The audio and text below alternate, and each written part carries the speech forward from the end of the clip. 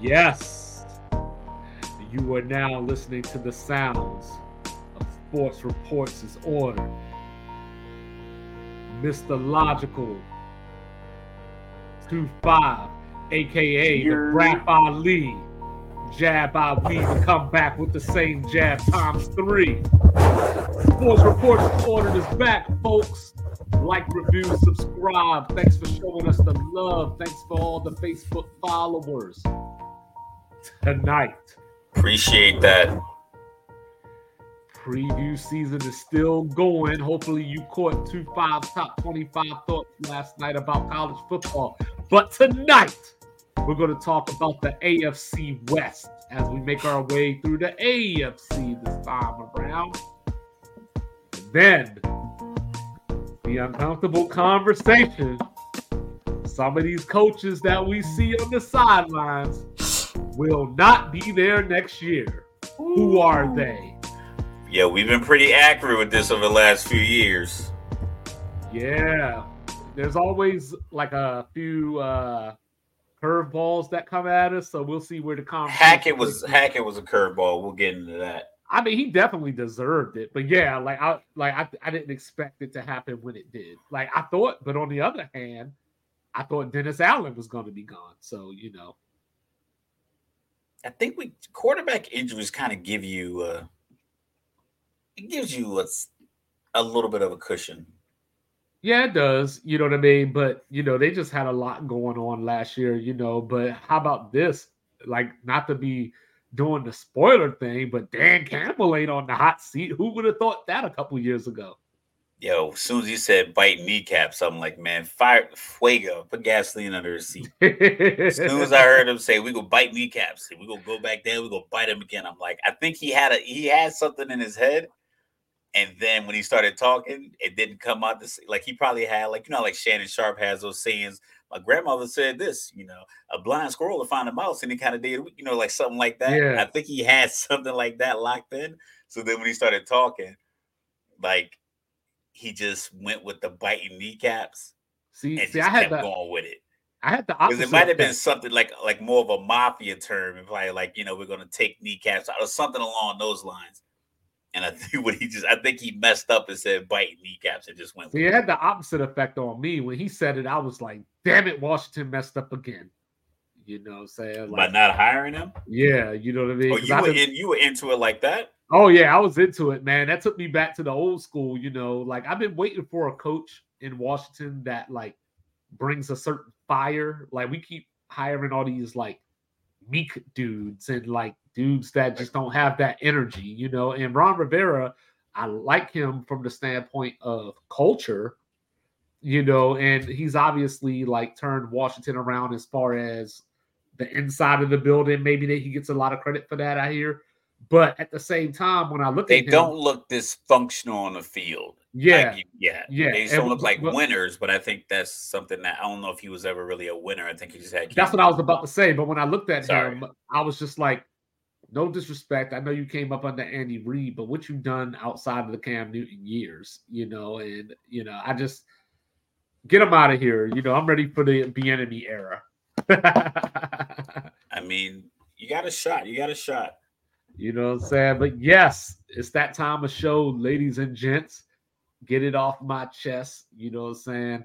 I guess I'll get us started. I'm going to be positive, believe it or not. Like, I dug deep into my soul to find this. But I want you all to know that the word of the day is perseverance. Life is always going to have obstacles. It's always going to knock you down. And what is measured of greatness is not how many times you get knocked down, but how many times you get up. I know you've heard that before. So I say that to say, John Mechie is back. He came and played in preseason last week, had a catch for 5 yards. This guy had all the reasons to give up. Back in 2021, he got injured during the SEC title game. Well, I'm sorry, the national title game against Georgia. He got injured end of his college career. The year before that, he got injured against Georgia in the SEC title game. And then he came into the NFL draft, got picked up by the Texans, and found out that he had leukemia. And, so he's been on the road to recovery, fighting back through the struggle to get back to where he is today, which he's probably the best receiver on the Texans roster right now. So, that just goes to show you that no matter what life throws at you, you have the choice to respond in the way that you respond.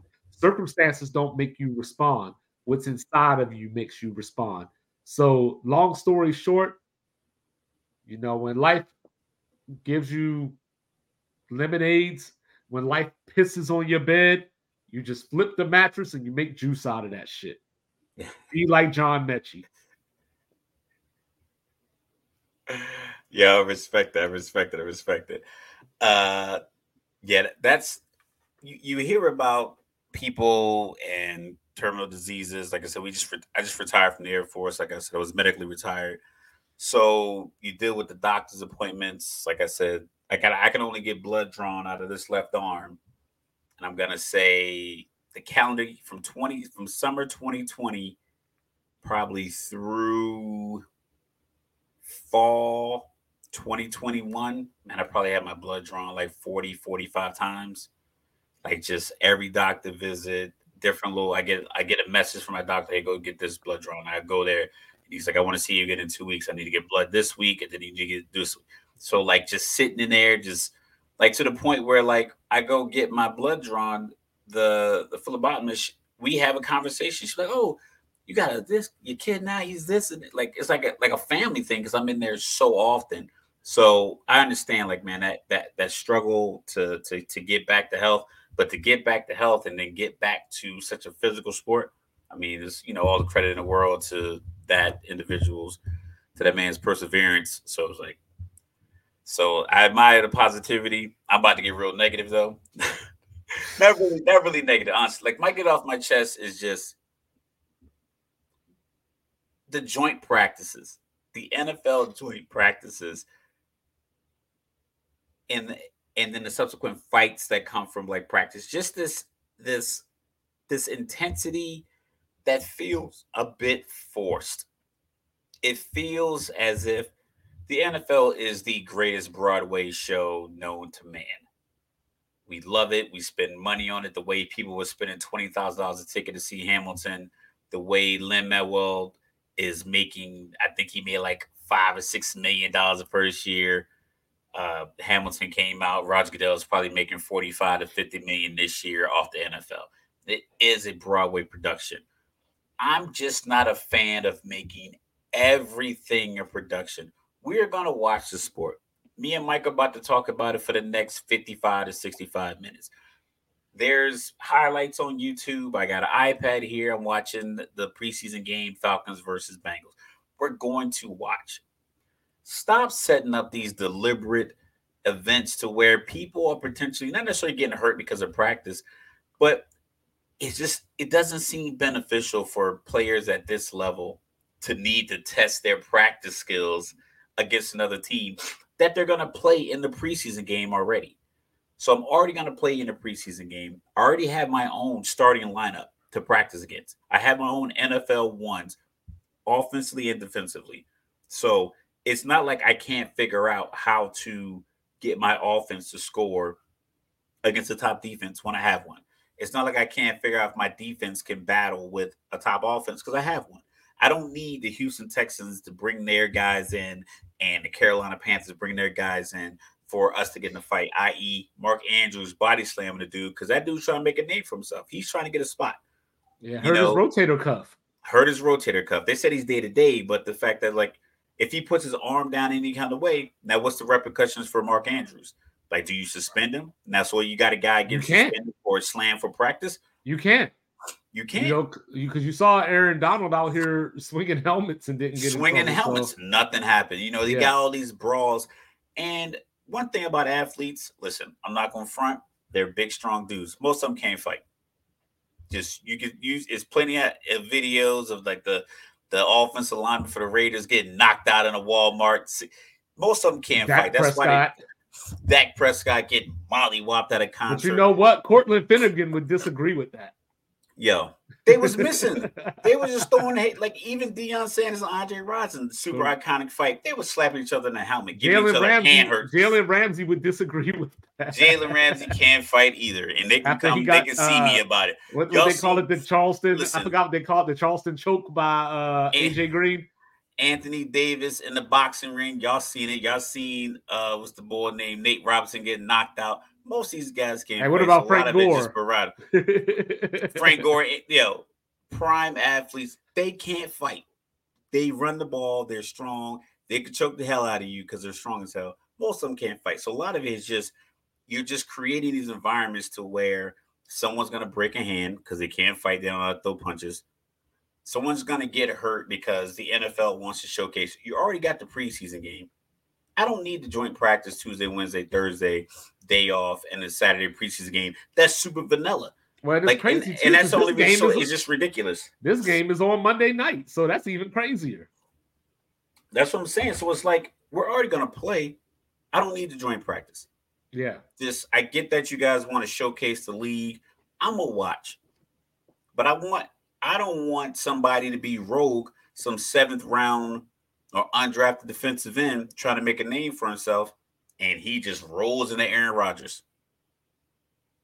Now, what happens? Who do you blame? Who do you look around to? Like, oh, we don't know what happened. You know what the fuck happened. You had this unnecessary joint practice because you want the behind-the-scenes hard knock footage versus the on-the-field September through February footage. That's what we care about. We'll talk about football all year. I don't need anything extra. Give me the preseason games. Give me the rookies. I'm good to go. Give me the one-on-one drill highlight passes. Stop with the joint practices because as soon as you lose Christian McCaffrey or you lose one of these rookie quarterbacks because he hits his head on a helmet because some guys blitz him through too hard where his own team would have known to pull up, this random linebacker from the Raiders might not know to pull up.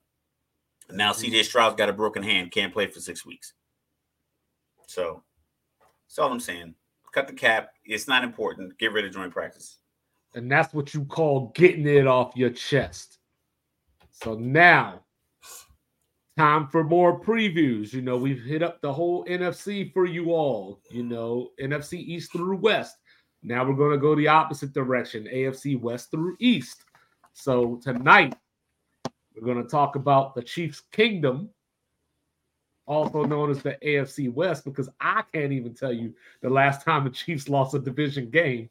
You know, it's been a while, you know, and they might not lose one this year, you know, from where I'm sitting. I think they will lose one, but I'm just saying. You got to lose one. Got to lose one. It's like the Ravens right now. The Ravens are 24 a game preseason winning streak or something like that. Right. They took a knee. I saw another preseason game where it was like 4th and 11, and the other team went for it at their own 20 just to run the play, and then the other team got the ball back and kicked the field goal. So it's like, I don't think anybody. I think they just want to see if this crazy ass play works. All right, man. So Chiefs. I think we both agree that the Chiefs are going to win the division. I would, like I said, I would want to have a little bit more variety in the conversation around the Chiefs, but like I said, they just simply do the simple stuff better, and they do it deliberately. Some teams, it seems like they're forcing themselves to do the simple stuff, like the Chargers. The Chargers, we'll talk about it. You know, it'll be 3rd and 4th and 2, and they line up in 5 wide almost because they're on TV all the time. People love the Chargers. People love Justin Herbert. Very humble guy. I like him. They're always on TV. But 3rd and 2 is like, man, just line up an I formation, and just your hogs versus their hogs. Get this 6 feet and and get your first down. So I think the Chiefs, they just happen to do that. All right, it's 3rd and 7. All right, Kelsey, run a 7-yard route. Let's not try to trick them like when Josh Allen in the playoffs last year against Miami when it was like 3rd and 2 and they were throwing like 40-yard bombs. That's an interception. So it's like they keep it simple. I know the wide receivers aren't the names we know, but most wide receivers kind of come out of nowhere based on their camaraderie with the quarterback. Because most of them, a lot of them run great routes. Your top wide receivers run great routes, everyone raves about your third or fourth wide receiver's ability to run routes. These guys have been trained in that route running, and they have route running specialists on teams. So I think Sky Moore and Kadarius Toney, when healthy, they'll get open. Kelsey will get open. They run a lot of 2 and 3 tight end sets. Those guys get open. Yeah, you remember I told you I like Richie James. Came over from the Giants. That's going to be another weapon that a lot of people are not familiar with, that Patrick Mahomes is going to probably make a household name. And he said it last week, or not last, but last season at the beginning before the first game. He's like, listen, it's going to be wide receiver by committee. He's like, I know Tyreek's gone. He's a top talent. He's like, he's a guy. Apologize to the fantasy owners, but it's going to be a different guy every week. And I have a coworker. He had Travis Kelce one game. He said it was a Monday night game. The game comes on late, so old head like myself. He's like, so I went to sleep early. I woke up in the morning. He said he saw something that said 4 touchdowns. He was like, oh, I'm good. So he got up and it said 4 touchdowns. We had like 27 total yards receiving. And he still lost it. He's like, I thought, no, he had a parlay. I think he had a parlay for like 65 yards. So when he saw he saw 4 touchdowns. He was like, oh, he's definitely money in the bank. He's definitely this parlay for my 65 yards. He was like, man, he had like 27 yards receiving. But like I said, like if you even look at those kind of drives where to get 4 touchdowns is like, I'm looking for anybody and be in the red zone, I'm getting it to Kelsey. But then you have a game like Sky Moore and Kadarius Toney both scored touchdowns in the Super Bowl.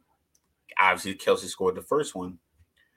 So like I said, I think the marriage between coach, quarterback, and scheme, and then coach, quarterback, scheme, and skill players, I think that buffet of camaraderie is what keeps them ahead of what I think I'm interested in, behind the chains, if you will. There was all this big debate about, is Bieniemy calling the plays? Is Andy Reid calling the plays? What's going on here? Even though it's been pointed out that Bieniemy was the one that pointed out Philadelphia's coverage in the Super Bowl and all that.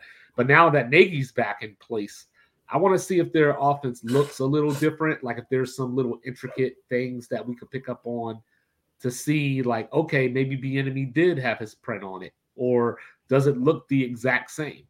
So that's something that I'm interested in. But what I'm also interested in is 2 things when it comes to Kansas City. I'm interested in Chris Jones and where's his money? You know what I'm saying? Because y'all don't pay him this money, getting back to that Super Bowl is going to be that much harder. And then number 2, I'm looking at the schedule. Mike loves the schedule. Loves being Nicodemus. But between weeks 4 and 11, they play at the Jetropolitans, at Minnesota, Denver, the Chargers at Denver, Miami, bye week, Philly. And guess what, Kansas City? You cannot run. You're going to play Philadelphia on a taken care of football field. So the truth is going to come out. So you said 4 through 11.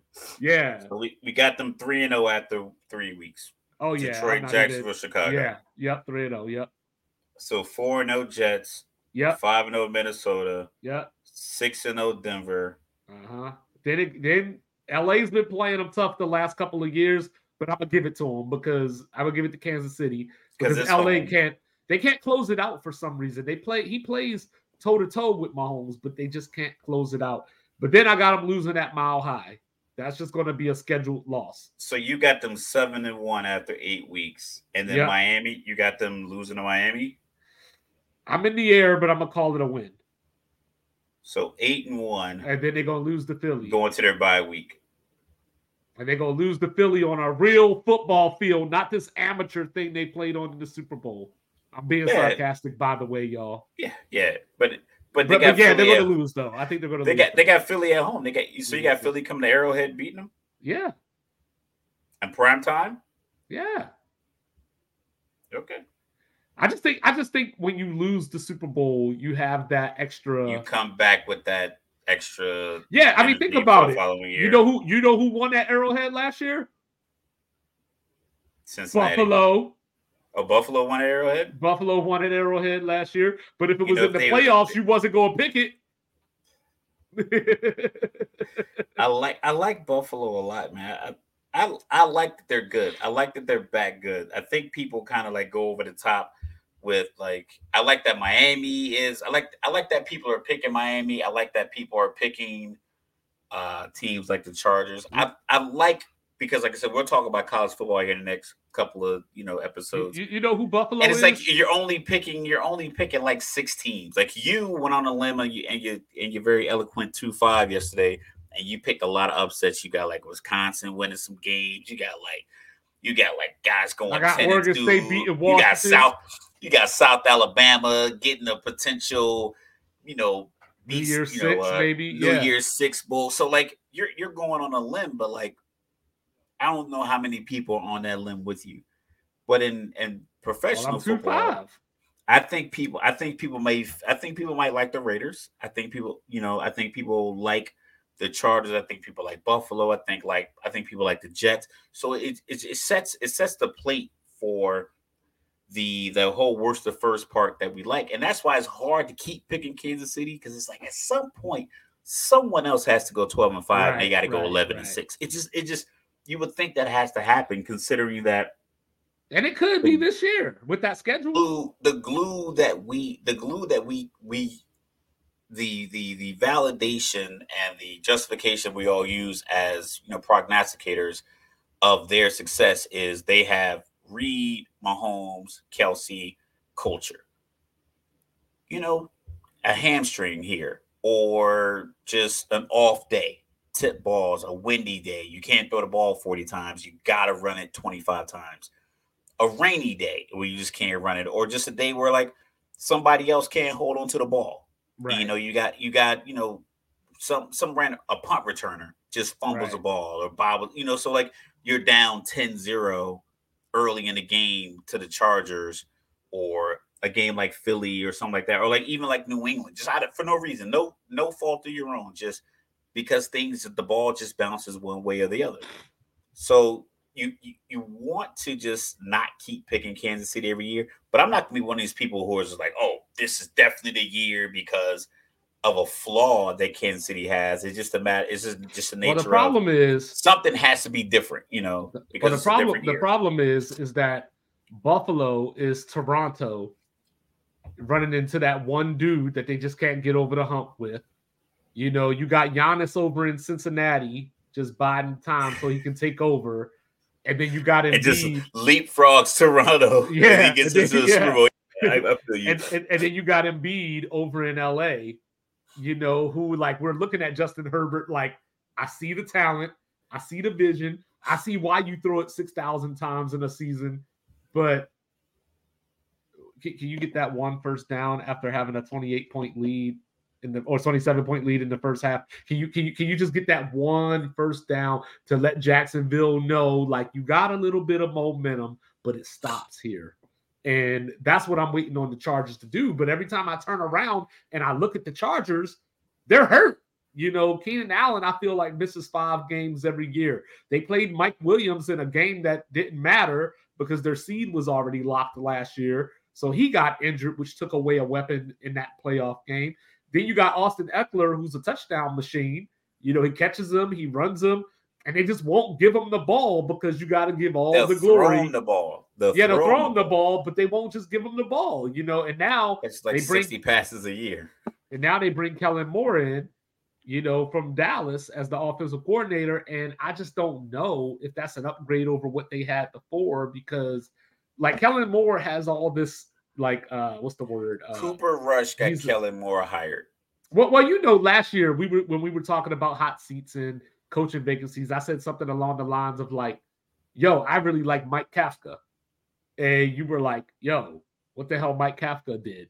You know what I mean? So when I look at Kellen Moore, I'm like, "Yeah, you were in Dallas." But I feel like Dallas was just talented, and you benefited because you were the person on the sideline. Cooper Rush got Kellen Moore hired because of the stretch when he played when Dak was out. Because Dak didn't play great. overall at the end of the year, I think Dallas had like the number 4 ranked offense. But you can use any kind of metric, like we talk about this, in military terms with EPR bullets. I remember writing bullets, and they would use the 12-hour fix rate when that was good. They would use that number. And then they would use the fully mission capable rate of our 32 airplanes we had, is like they would use that. But something else would be bad. But it was like, oh, if our home station fixed rate was bad, our on the road fixed rate was good. So we would use that number to support the bullet. Right. So I think when it comes to the offense, it's like, okay, was the offense good, or did you score a lot of points and throw it a lot? And then did they value yards and points over efficiency? Like, is there an efficiency rating, or was it just, oh, Dallas had 5,000 yards passing and 35, 40 touchdowns? Is that why they were, so it just depends on what you use to determine, because we keep talking about Dak's interceptions. So is it, or is interceptions? Because they happen on offense too. So was Kellen Moore calling too many plays? Was he throwing 45 passes a game? Was that too often? Should he cut it down to 35 passes?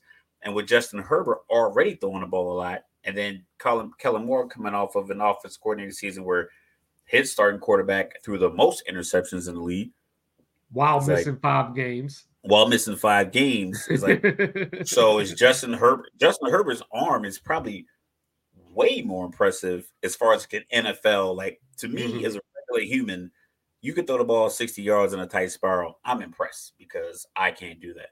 But in an NFL game, if you're looking at the nuances between 61 yards and 67 yards, if you got a guy that's throwing the ball 65, 66 yards down the field, that's substantially better. But I think what Dak does throwing the ball is, I think he's a good quarterback. Mm-hmm. You look at Justin Herbert flinging that ball with his 6'5" wide receivers out there. You're not going to call a lot of plays for Austin Ekeler. And on top of that, Austin Ekeler, like, they tell they didn't care about him. They only gave him like a $2 million bump in his pay. So I could just see them kind of lulling themselves back into this thing where Justin Herbert's throwing 45 to 50 passes a game. Well, you know what I got to do, right? You got to be 2-5. I got to look at the schedule. So look at those last 3 games for the Chargers. You see what I got? I'm pulling it up right now. Stand by. Week 16 through 18, and then I'm going to go back to the front of the schedule. But I just want to focus on those last 3, because if there's playoff spots and seeding on the line, those are some real dicey games to close out your season with. 16, got Buffalo, Denver, Kansas City. Buffalo at Denver, Kansas City. You can go back to 14 because you have division, Buffalo, division. So if you're 6 division games, you're playing 4 of them in the last 6 weeks of the season. Yeah, and then on top of that, I go back. That's one of the tiebreakers. And then on top of that, I go back to weeks 4 and 5, where they got Dallas and Kansas City back to back. You know what I mean? And then I go to weeks 9 and 10, where they got the Jetropolitans and Detroit back to back. So their schedule has a lot of like landmines in it. You know what I mean? Yo, they got the Raiders week 4, so that's your first division game. They got to bye. Then Dallas, Kansas City. How many primetime games? Because I think a lot of those teams, what happens is they want them in primetime games and they want them early. Because the first few weeks they'll give you whatever. They'll give you Jacksonville versus Atlanta in the beginning of the season on a primetime game because they know we're gonna watch no matter what. But you got primetime game against Dallas. You got Kansas City the following week. Then you got a primetime game against Chicago. Then you got a primetime game against the Jets. Go down a couple more weeks, week 12. You got another primetime game against Baltimore. Another one against the Raiders. And another one against Buffalo. So they got like 7 primetime games. Plus their last game of the season is Kansas City, which is probably going to be. So this is my problem with them because, the 2-5 in me wanted to sit down and be like, hey, let's be bold with it. Just pick the Chargers. But then as I looked at it, it's not so much who they play, because like we always say, they're in the same division, so they play the same teams. But it's about the order and how the games line up. That has to be factored in. So like when you're looking at Dallas and Kansas City that way, does Chicago sneak up on them? You know what I mean? I mean, obviously, I'm gonna say no. Like they'll probably beat Chicago, but I'm just saying those are the type of games that in a normal You have year, two intense weeks back to back. Maybe go right? 1-1, maybe go 0-2. If you go 0-2, I think you'll beat Chicago because you won't slip. Right, But if you're you gonna go be 2-0, focused. Yeah, but if you go 2-0, you'll slip up to Chicago. and that's what I'm saying. Like, so the way that their schedule sets up, there's a lot of trap in there. You know, like even the Raiders could. I mean, the Raiders are a division opponent, but the Raiders could sneak up on them right before they play Buffalo. You know, If because Jimmy Garoppolo and Hunter Renfrow can keep connecting on 3rd and 6, and keep drives going, and they can bring Jacobs into the fold. Yeah, I can see that. but see, and that's where I think the Baltimore game is important. You know, for the Late in week Chargers. 12. Yeah, I think that game is important because I think of those two teams as kind of on the same level. So when you start getting into tiebreakers, now remember last season, they were fighting over the 5 and 6 seed. You know, those two teams, and that's why LA didn't need to play Mike Williams against Denver because Baltimore had lost already, and they locked themselves into the 5. So like these weren't teams that were the 3rd and 4th seeds and they won their division and was secure or whatever. Like, so I think that game is going to be very important, you know. And also back to my point about injuries, Keenan Allen hasn't played a full season since 2019. So, you know, so everybody tells me how talented LA is, and they are, but it doesn't matter if they're not playing. Yeah, you can't be talented in a sweatsuit. Yeah, it's like, yo, like I call Anthony Davis, right? All infirmary team. You know what I mean? So, like, yeah, we're gonna stop the Anthony Davis slander because he's played more games than a lot of these superstars over the last few years. I saw that one. He's not playing. He not playing April. Keenan Allen is going to be in the Kawhi wing here shortly. How about that? You know, so yeah, they're in the same city. Yeah, so you got the Chargers there. You know what I mean? They did pick up Eddie Kendricks. You know, we talked about Minnesota losing him, so he's a good veteran presence to put in the locker room. Because I've noticed, you know, Khalil Mack he should be talked of the way that we speak of Aaron Donald, but he kind of has that I play when I want to mentality. Like he just disappears at times, it seems, and it's not because the other team schemed him out. Like it just looks like he just doesn't always give that type of effort. You know, I think he gets a lot of chips, he gets a lot of double teams. I think they play him out in space a lot because of his athleticism. I seen it against Atlanta when he came out and ripped the ball out of Drake London's hand. What I think is that these guys, they like I said, I play Madden. You know, you line up against Madden, and then underneath the feet of these players, they have like little emblems and icons, and it's like stars and like all these other little things. So I was playing a guy who was playing with the Chargers the other day, and it was Bosa, Mack, Derwin James. I think one of the linebackers and somebody else all had like these little stars under their feet. And as I'm playing, I'm like, why aren't these guys better in real life? And that's what I was just about to bring up. Baltimore is the same way. It's like, but like you said, it's injuries. Bosa misses a lot of time. Mack ends up getting double teamed. And I'm not sure Derwin James misses time. Well, especially when Staley comes in with the defensive reputation. You know, like that team should not be 28th against the run. You know, this team should not be top 10 in points allowed, and not in the positive way, like giving up the least points, giving up the most points. I love when people say that. Like, is it bottom? Are we bottom 10? I know. I confuse myself every time I say it. I look at it like this. Hey, CBS Sports, NFL.com, ESPN, that's what we're going to do. We're going to rank stats from positive to negative. So if you give up the most points, you are 32 in points.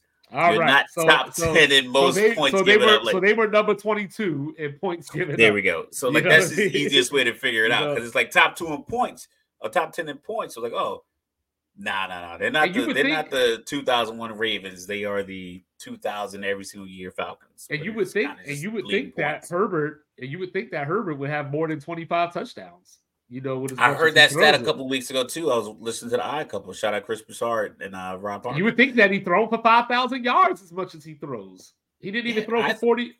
He didn't even I throw for thought he had 4,800. more than 25 touchdowns. When I heard that, I No. was like, because I watched. Yeah, a you lot was of like, somebody misspoke, huh? I was because I think it was on First Things First because it was Broussard and because they were talking about his Nick contract. Wright. Nick Wright. So they were talking Yeah. about his contract, and then Nick Wright loves to do these blind reveals, and he was like, "Who are these three quarterbacks?"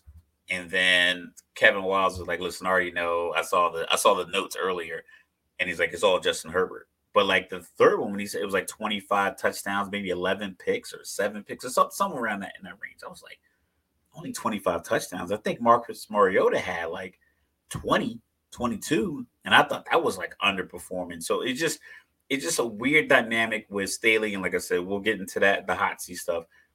But the team is too talented for us being most of the pundits and people who talk about, who prognosticate who's going to win a division, to just outright be picking Kansas City.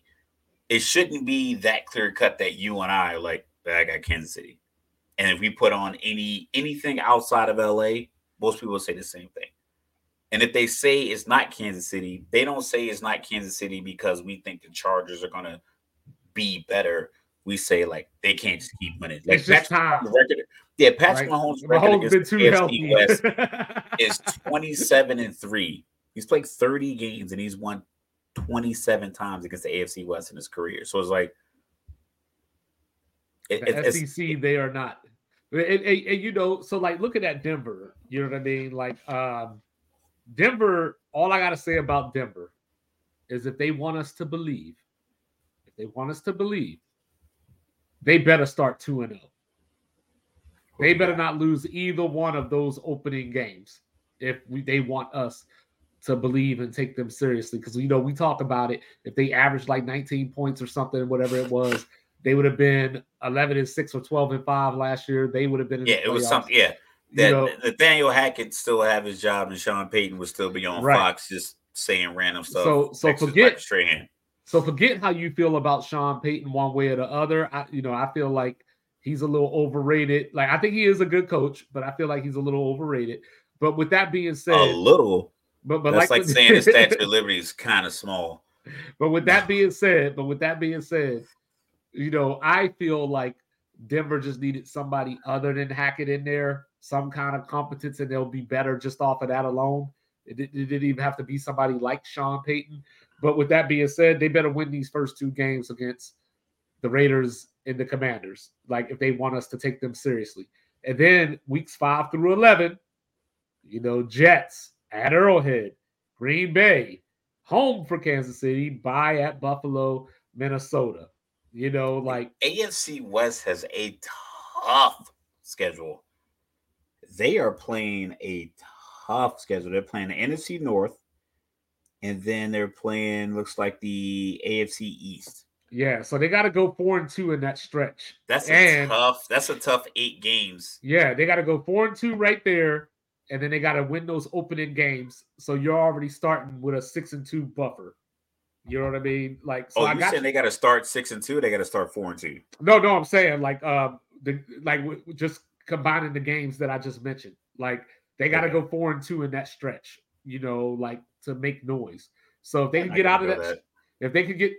Hold on. If they could go 4-2 in that stretch, beat Washington and Las Vegas. I keep wanting to say Oakland. That's why I keep pausing.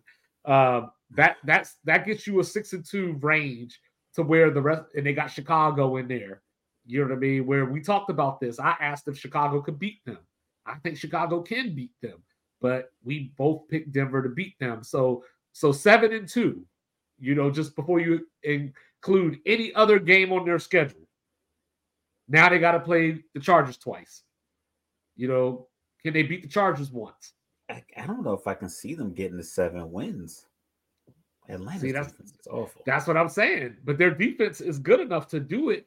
But what is their offense going to look like? Because Latavius Murray is gone. Javonte Williams is supposed to be back, hopefully, to start the season for the running backs. They got Marvin Mims out of Oklahoma, who I love, ran that 4.38, but I also saw John Ross run really fast. 4.22. They ran right out of the league. Yeah, so we got it. So we got to get there. But here's one for you. You ready for this one? So the other night we were talking offline, and I said something along the lines of, I think Russell Wilson is more not washed than he is washed, but he's definitely headed for the decline. Or as Max Kellerman would say, he's headed for the cliff. Off the cliff, Yeah, but this is what I pulled up, and this is from let me give him his credit. I know his last name is Schwab from Yahoo. I can't find his first name in my notes, but I'll get back to it later. But among 384 quarterbacks with at least 300 passing attempts in a season since 2012, so this is going back to 2012, Russell Wilson's passing success rate last season ranked 374th out of that 384 sample. What is passing success rate? Like hitting the wide receiver's hands? It's completions, yards. It's passes that you throw that should be completed or in a window of completion. I hate that stat. I hate analytics. I know, but it does match what we saw on those games when we saw them in prime time. It does match that. I just think that just looking at his normal completion percentage and yards per game is enough. I don't know why. That's good enough to say oh, this dude didn't throw the ball well. We don't need the Daryl Morey this thing. I don't. Daryl Morey's a liar anyway. Yeah, I don't need the Harvard mathematical equations to be oh yeah, Zach Wilson missed a lot of easy passes. I don't need it to sound better than it is. All right, well here's a more traditional question for you. I got it. What was Denver's points per game last year that they scored? If I had to guess, I'm gonna go 17-7. 16.9. That's pretty close. You know what I mean? That's pretty close. So that's what I'm saying. They were that close to the playoffs. So it's not that far fetched to me to think that they could finish ahead of the Chargers. But I think the Sean Payton addition to Denver puts I don't want to say a pressure on. Oh, it definitely does. But there's going to be a stretch to where, okay, Vegas, and they're home for Vegas. Vegas runs the ball well. If they got their running back. If they have their running back, which, somebody got to smooth that over. There's one running back that's holding the line. He's holding it down for everybody else.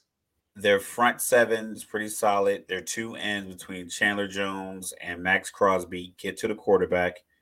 Russell Wilson has not looked comfortable wearing 3 in that blue and orange since last year. So a couple of drives to where you get to him. Drive ends. Pressure builds in game 1. You're home. They were booing those fans. Those fans were booing last year. Sean Payton, expectations, $20 million. I think it's just a lot of extenuating circumstances that could allow people not to really just look at the game as a game. Listen, okay, that's one drive.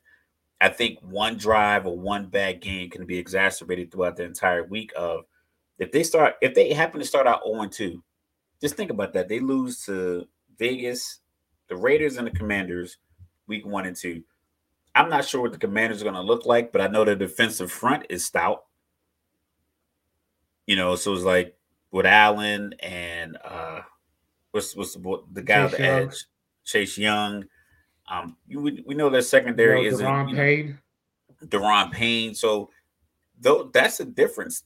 Chris Jones made a difference if Chris Jones would have got the sack on Joe Burrow in the AFC Championship game the year that Cincinnati won at Arrowhead, that changed the whole complex of the game because he got through. He just couldn't bring him to the ground. So having a guy who's able to make that play, because you saw it with Aaron Donald in the Super Bowl when he got through, because P. Ryan was open for Burrow and Jamar Chase was open deep.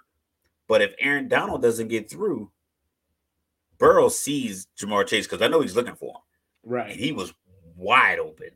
But having someone who can make that play makes all the difference. So you have a And team could you like imagine Justin Washington. Herbert or Josh Allen if Burrow would have won that Super Bowl? With them, they'd have been like, "Yo, I need to get 275 million because Joe Burrow's getting 285." So they were going to bump it up because Joe Burrow was going to ask for a big number. So I like Denver. I think it's good. I think it's good for TV because they play out west. I think that second time slot is going to be good because, like I said, sometimes you lose me in football if the Falcons lose poorly early on.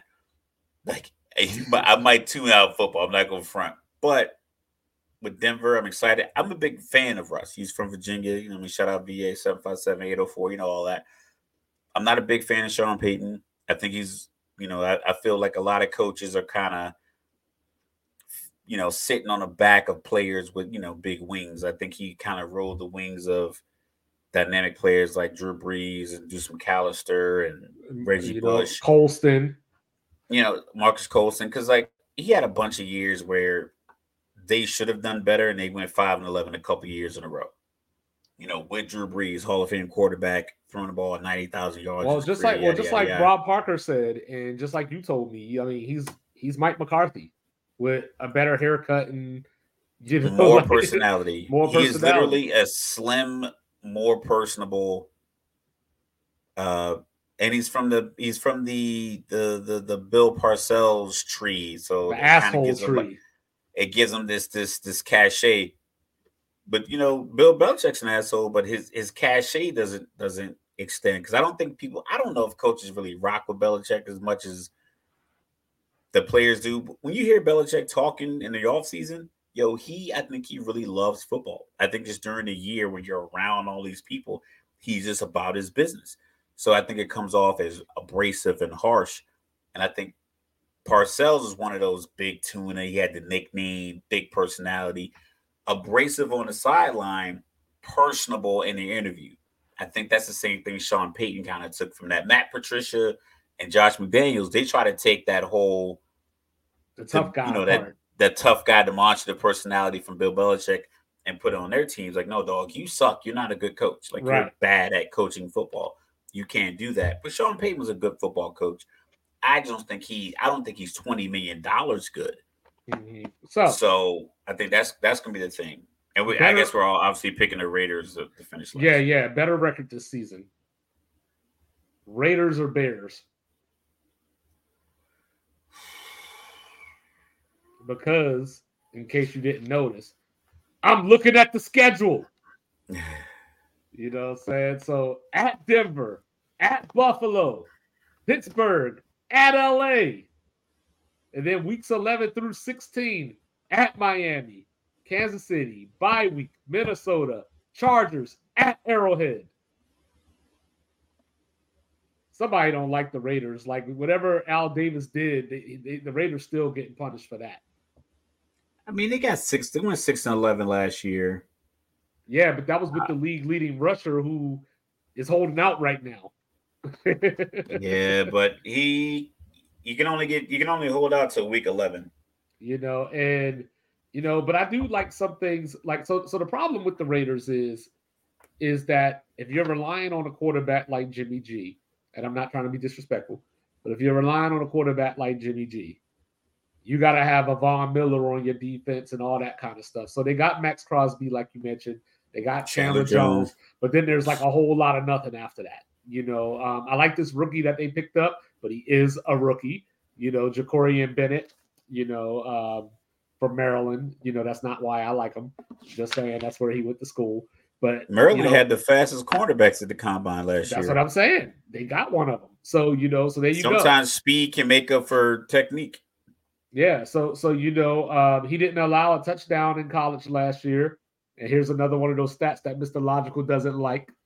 Lay it on me. He allowed a 47.5 passer rating against his coverage. That's a good stat.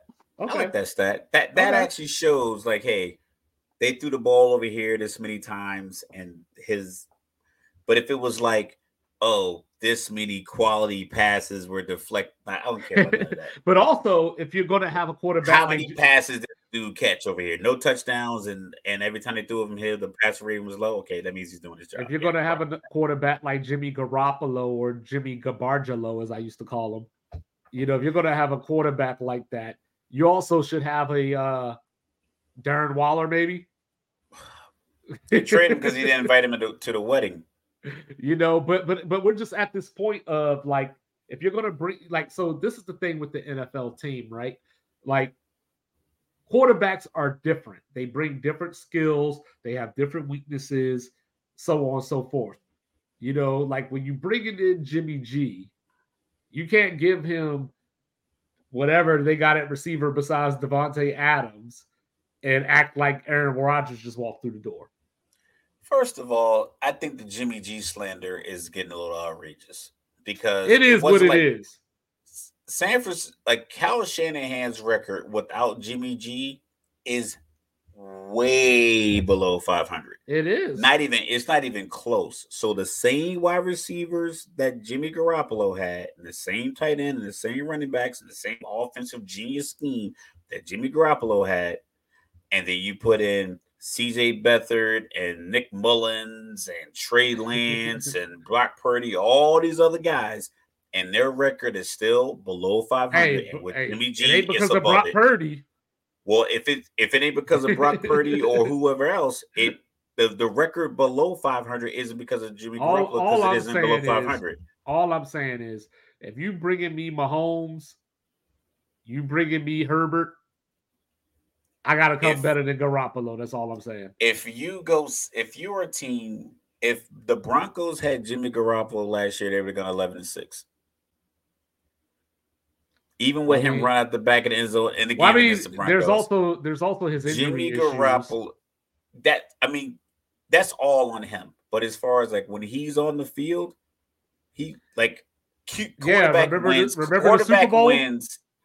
He missed one throw. Everything else was normal. He missed one throw. That sounded so Skip Bayless right there. Yeah. He missed one throw.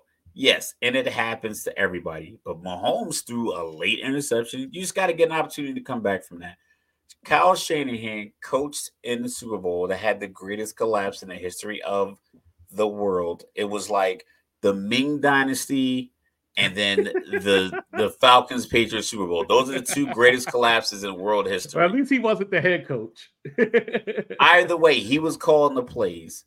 He should have been like, you know what? The last time I was in this position, I was up a possession in the Super Bowl that my team offensively was losing their tread. I didn't go to running the ball. And it cost me a Super Bowl. And it cost Matt Ryan possibly a trip to the Hall of Fame. Let's keep it a buck. That's deep. But instead of him being like, oh, let me just run it, he then relies on Jimmy G, a dude he was trying to replace for the entire time he has been there. Every single time he got injured, he was ready to replace Jimmy G. But what was happening? He was putting these other guys in the game, and they couldn't win games. So Jimmy G is not the problem. I think Josh McDaniels and his I am Belichick Jr. kind of attitude may cause a problem. No, I think but maybe they have a relationship from Massachusetts that made it to Nevada. Then I think they're good to go. I think that Jimmy G has a lot of. I think Jimmy G has a lot of Alex Smith in him from the standpoint of, yes, he will win you games. You'll go into the playoffs with a nice record, 11 wins, 12 wins. But there's always going to come a game or a moment that you realize that you brought a knife to a gunfight. But if you think about that's not, but I don't know if that's a byproduct of that individual player or who you come up against. Because we talked about this when we talked about our NFC West preview. If Jaquiski Tartt catches that interception, then San Francisco's going up 10. Like they're going back the other way with the ball late in the fourth quarter because Matthew Stafford inexplicably threw up a Hail Mary in the middle of the fourth quarter. So that would have given Jimmy G a win. Mm-hmm. If you think about, like I said, if you think about the other guys that have been there, Alex Smith, having a guy play like Alex Smith before Patrick Mahomes started, they were in the playoffs. Patrick Mahomes started the last week of the season because Kansas City already clinched with Alex Smith at QB. They had some talent. They had Tyreek Hill. They had Travis Kelce, but it wasn't like they were like world beaters. Mm-hmm. But Alex Smith got them into the playoffs. There's nothing wrong with having a quarterback that gets you into scoring position, gets you into the right play every single play. That's what you want. It's great to have a guy like Josh Allen with a cannon. It's great to have a guy like Justin Herbert who can throw the ball over the place. It's great to have a guy like Jalen Hurts that can run and is super dynamic. It's great to have this super athletic guy like Lamar Jackson. But ultimately, all you really need is a quarterback that's going to get you into scoring position 4 to 5 times per game. 2 or 3 touchdowns, a couple of field goals.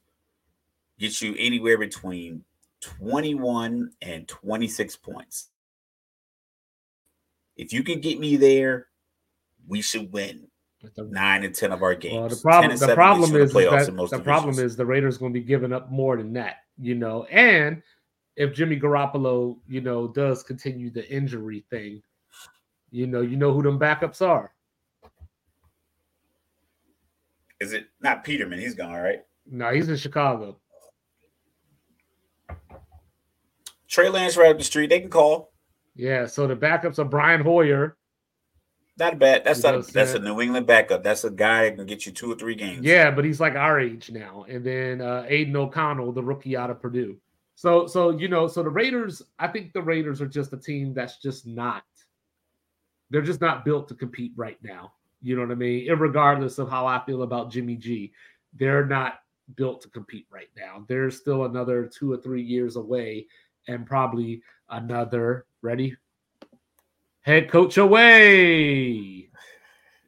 So it's that time of year, me and Mr. Rutley get up in here and we start talking about coaches on the hot seat because, there's always some rumbling, especially, always a coach in a hot seat. There's always some of them are fall guys and some of them got to go. Yeah. So speaking of which, let's go off east to west. Well, before we do anything, I just want to go off kilter for a second. What does it take for Art Smith to get fired this year? In Atlanta? Yeah. They got to go like 3-14. Because anything close to mediocre. Because right now his record is 14-20. It's a 41% win percentage. If he's anywhere near there, but Desmond Ridder looks good, a couple of rookies look good, a couple of free agent signings that are going to be here for a couple of years look good. Like a guy like, Holland signed like a 1-year deal, but like Jesse Bates signed a long-term deal. Okuda if he comes back. So like some of the people that we made moves for look good, and we just happen to go 7-10, and the Saints go on a tear and like they really pull it together, and the Saints go 12-5 and lose both games to the Saints. Like a couple of those situations where I think he's safe. If he goes 7-10, he's safe. But if he goes like 3-14, people are going to be calling for his head. But Arthur Blank doesn't fire coaches. Right. It has to the bottom has to fall out. But I'd put him on the hot seat simply because this is a winnable division. And you've had 2 years to figure out what works and what doesn't work. And me as a fan looking at, I know exactly what doesn't work. I've seen it. I've seen because I watched all their games last year and I saw this does not work. I do not recall realistically a drive where they went 5 wide, hurry up, 4 wide with a running back in the backfield, 2-minute. I didn't see a single formation where the wide receivers are spread out and the quarterback was making these reads. It just was a lot of very conservative, very tight, very predictable. I think part of that was who they had at quarterback. But even with that, even if I only want you to throw the check down to the running back, spread them out, and throw the check down. You can still throw it. You can still throw the check down. The problem was they would get tight, and then everyone on the defense would get tight. Yeah. They ran that play action like I talked about this before. Drake London and Kyle Pitts were getting blasted. Zacchaeus would run like this little, he'd go on motion, and then he'd do like this loop back to Mariota's strong side. So like it was like an RPO where he can hit him in the flat, or he can hit Drake London coming on the slant this side. And if they ran that same action from the other side, Kyle Pitts would come off. The free safeties and strong safeties started coming in the box and started just laying the wood on our rookie wide receiver and our number 4 overall pick tight end who's super dynamic. It's like, dog, that's not working. So, but like I said, that's just my personal, because I viewed it, but I remember watching, like, I need you, like, even Tom Brady at like 67 years old was out there going 5 wide in the 2-minute drill. It just was like, it just didn't seem as if the player, it didn't seem as if the quarterback on the field and the coach on the sideline were in concert and able to flip the switch from the conventional game plan to a contingency plan. Justin Herbert can do it. Joe Burrow can do it. Lamar Jackson can do it. Josh Allen can do it. Jalen Hurts can do it. Obviously, Patrick Mahomes can do it. There's certain quarterbacks that just the coach, obviously Tom Brady can do it. Aaron Rodgers, when he after he earned the freedom through Matt LaFleur, he could do it to where it was like, all right, I know it's 4 minutes left in the second quarter, but we're gonna go hurry up here because I like that they're in nickel and I got a pass catching running back that I'm gonna put in the slot. You know, whatever. Like, so it just was like that relationship. And Marcus Mariota isn't that kind of quarterback, and Arthur Smith didn't have that kind of like play design. So it just was real vanilla all the time, and it would just fall apart because defensive coordinators are like, "Oh, so this is all you're gonna give me? This is the look you're gonna give me? All right, cool. Let's just crash down on your guard, who's a rookie, right, and see if he can block." And it never worked. All right, so let's start with the NFC East and work our way around. So of course, I feel like the coach of the Dallas Cowboys, no matter who it is always on the hot seat. Yeah, like, so I don't even know if that's even worth getting into. But I'm gonna say no. I'm gonna say he's on the public hot seat, but I don't think I don't think inside the building he's on the hot seat. Well, I think it just depends on the record. Because like I told you before we started previewing, like if Dallas doesn't get to the NFC Championship this year, he'll be there to the Super Bowl this year. No. I'm not saying that he will or won't. I'm just saying that if it doesn't happen this particular year, I don't know when it's going to happen.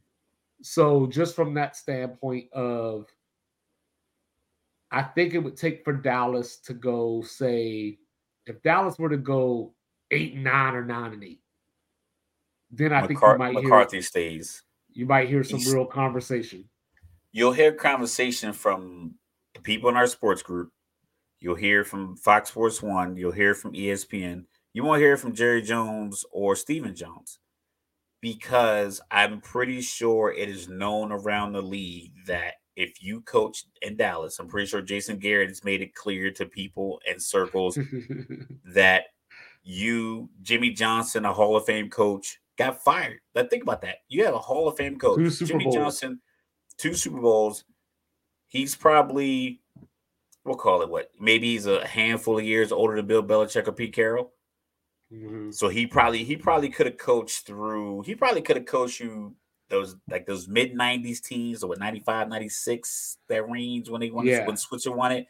So he probably could have coached you up to like 2004 to 6, somewhere in that range, 12 more years. Yeah. Mid 50s, That's potentially a lot of success with a guy, because Dallas always had a good team. They always get good free agents. I think Jerry Jones takes care of his players with the money.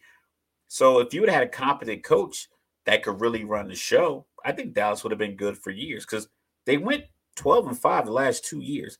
I'll guarantee you every team of the other 32 teams, or other 31 teams, I'd take 12-5.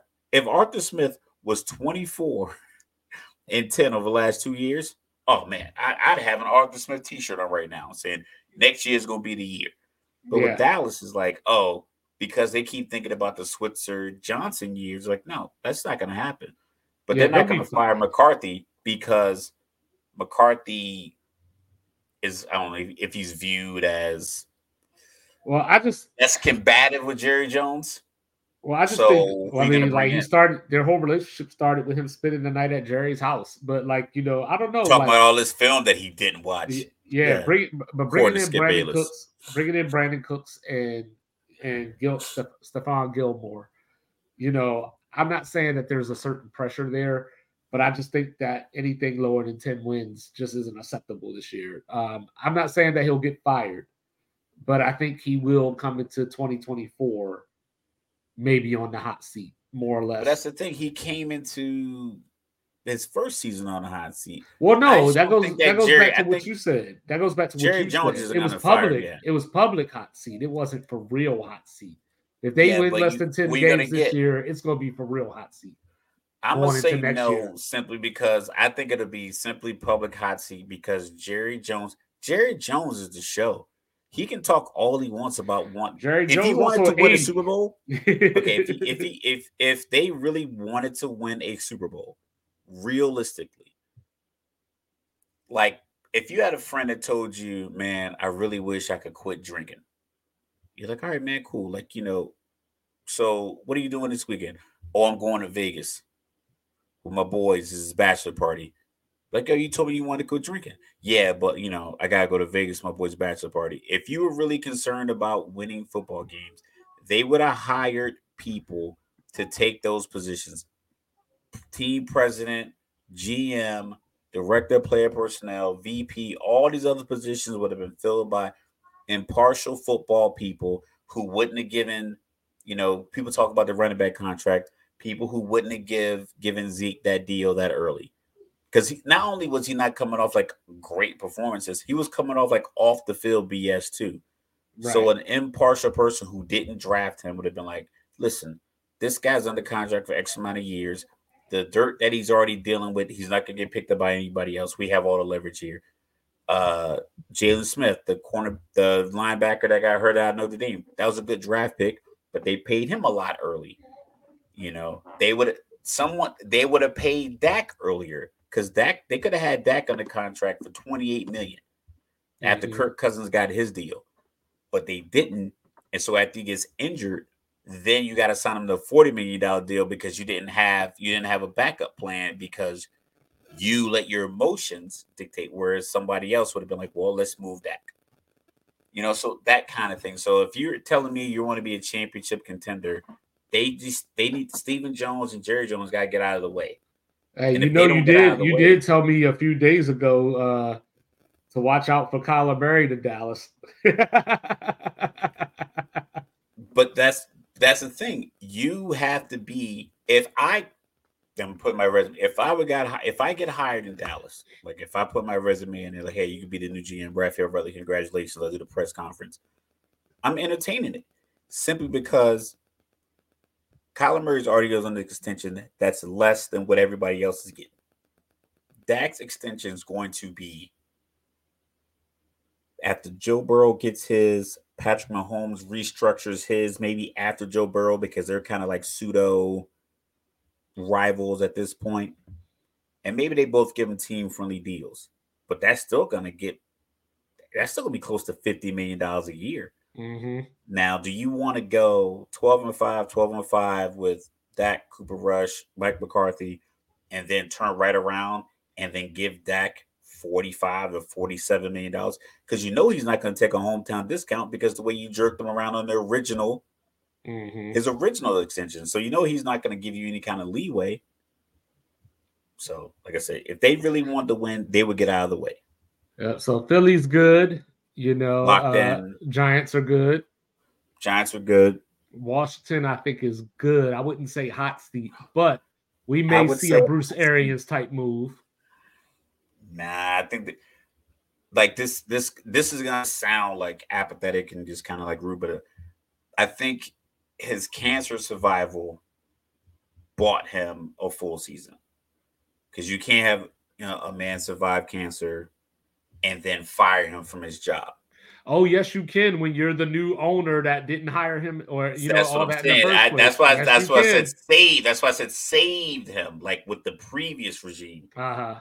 this new one has Eric Bieniemy, who has Locked and 3 Super loaded. Bowl appearances Coach and and 5 waiting. AFC champion, coach and waiting. The Kirby Smart, Will Muschamp, Nick Saban situation. So either you get rid of Rivera because we're all projecting him to not do well. You got a young Yeah, quarterback. I think you just move him upstairs. If he really has the effect on culture that people say that he has. I don't know if that Bruce Arians thing, the Bruce Arians, Brad Stevens, that kind of in-house move.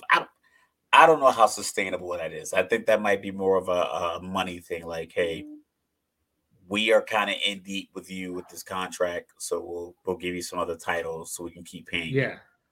Yeah. But I think I got him on. But so far, I got him on the hot seat. So I got I don't have him on the hot seat. I just think that he may be gone, but I don't think it's like if you do this, you're fired. I just think it's time. That's what I'm saying. Like that's the definition of hot seat. Well, no, but when I think of hot seat, I think negative. Like, you know what I mean? Like, I think it's negative when you don't win football games. You know what I'm saying? I don't think it's there because I mean he did just make the playoffs like 2 years ago. So I mean it's not as if he hasn't. Nick Nurse won an NBA championship and they fired him. Dwayne Casey, he got 4 years after that though. And got fired. Coach Nick Nurse got 4 years after that. Yeah, but they went to the playoffs every year. So he won a championship. They go to the playoffs every year and they fire him. So and then they went to Ron the play-in. Ron Rivera is because think about it. Is Philly gonna be better after this season? Or are they gonna be worse? I don't know. If you think about it. If you had to project out if you had to project it, you'd probably say that you got AJ Brown still. Years. They're good for the next 2 or 3 years. Yeah. Dallas is probably gonna be good for the next They're couple always of talented, years. yeah. The Giants just locked up their quarterback, and they probably still have money to sign like some free agent wide receiver maybe in the next couple of years, and their defense is looking good, and their coach looks pretty competent. Of those 4 teams, to include the Commanders, if you're the new owner and you're making a 5-year projection on your team based off of the previous years under the other regime, does Ron Rivera look like he can get your team to anywhere near these other 3 teams in your division? No. So then he's on the hot seat. So this is his year to prove it. I guess we're more or less arguing semantics at this point. Like I just think it's time for him to go. I just don't view it as like, yo, Ron, get the hell out of here. I just think it's like I do. I think that's my definition of hot seat. My definition of hot seat is like you're hired right now. You are employed by the team as head coach right now. Yeah. And you are literally coaching for your job. So that like I don't think every coach is coaching for their job. Well, I truly feel like he could have a winning record. Well, I feel like he could have a winning record and still be let go. I don't think so. Because I don't think anyone expects him to have a winning record. I think a winning record is an overachievement for him. I think the Bruce Arians movement from the winning record up to the top was because he was butting heads with an established legend quarterback. Right. So that was a tumultuous split that they had. That makes sense. But in regards to if I got a young quarterback and I have a defensive head coach and I got this dynamic offensive coordinator, if people can kind of adjust to his attitude, or maybe he can, kind of curtail it to where he's not, just demonstrative figure in practice, then I think as a Magic Johnson, these new ownership groups, they're like, we got a coach in waiting. We can let Ron Rivera go. And that's what I'm saying. I think that's what they're banking on is like, hey, let Howell get out there for a year, under Bieniemy or whatever. Bieniemy takes over. It's just time. I'm gonna call that Fuego. We're gonna go Fuego since he's American. And then Fuego. All right, so then we got the NFC North. I think all the coaches there are pretty safe for the most part. Like I know you brought up LaFleur a little bit. Campbell, LaFleur is good because he has Jordan Love. Chicago. I think he might be the guy because every move Chicago made in the offseason is making people think that they're going to be better than they are. So if they end up with a top 6 pick again, he's gone.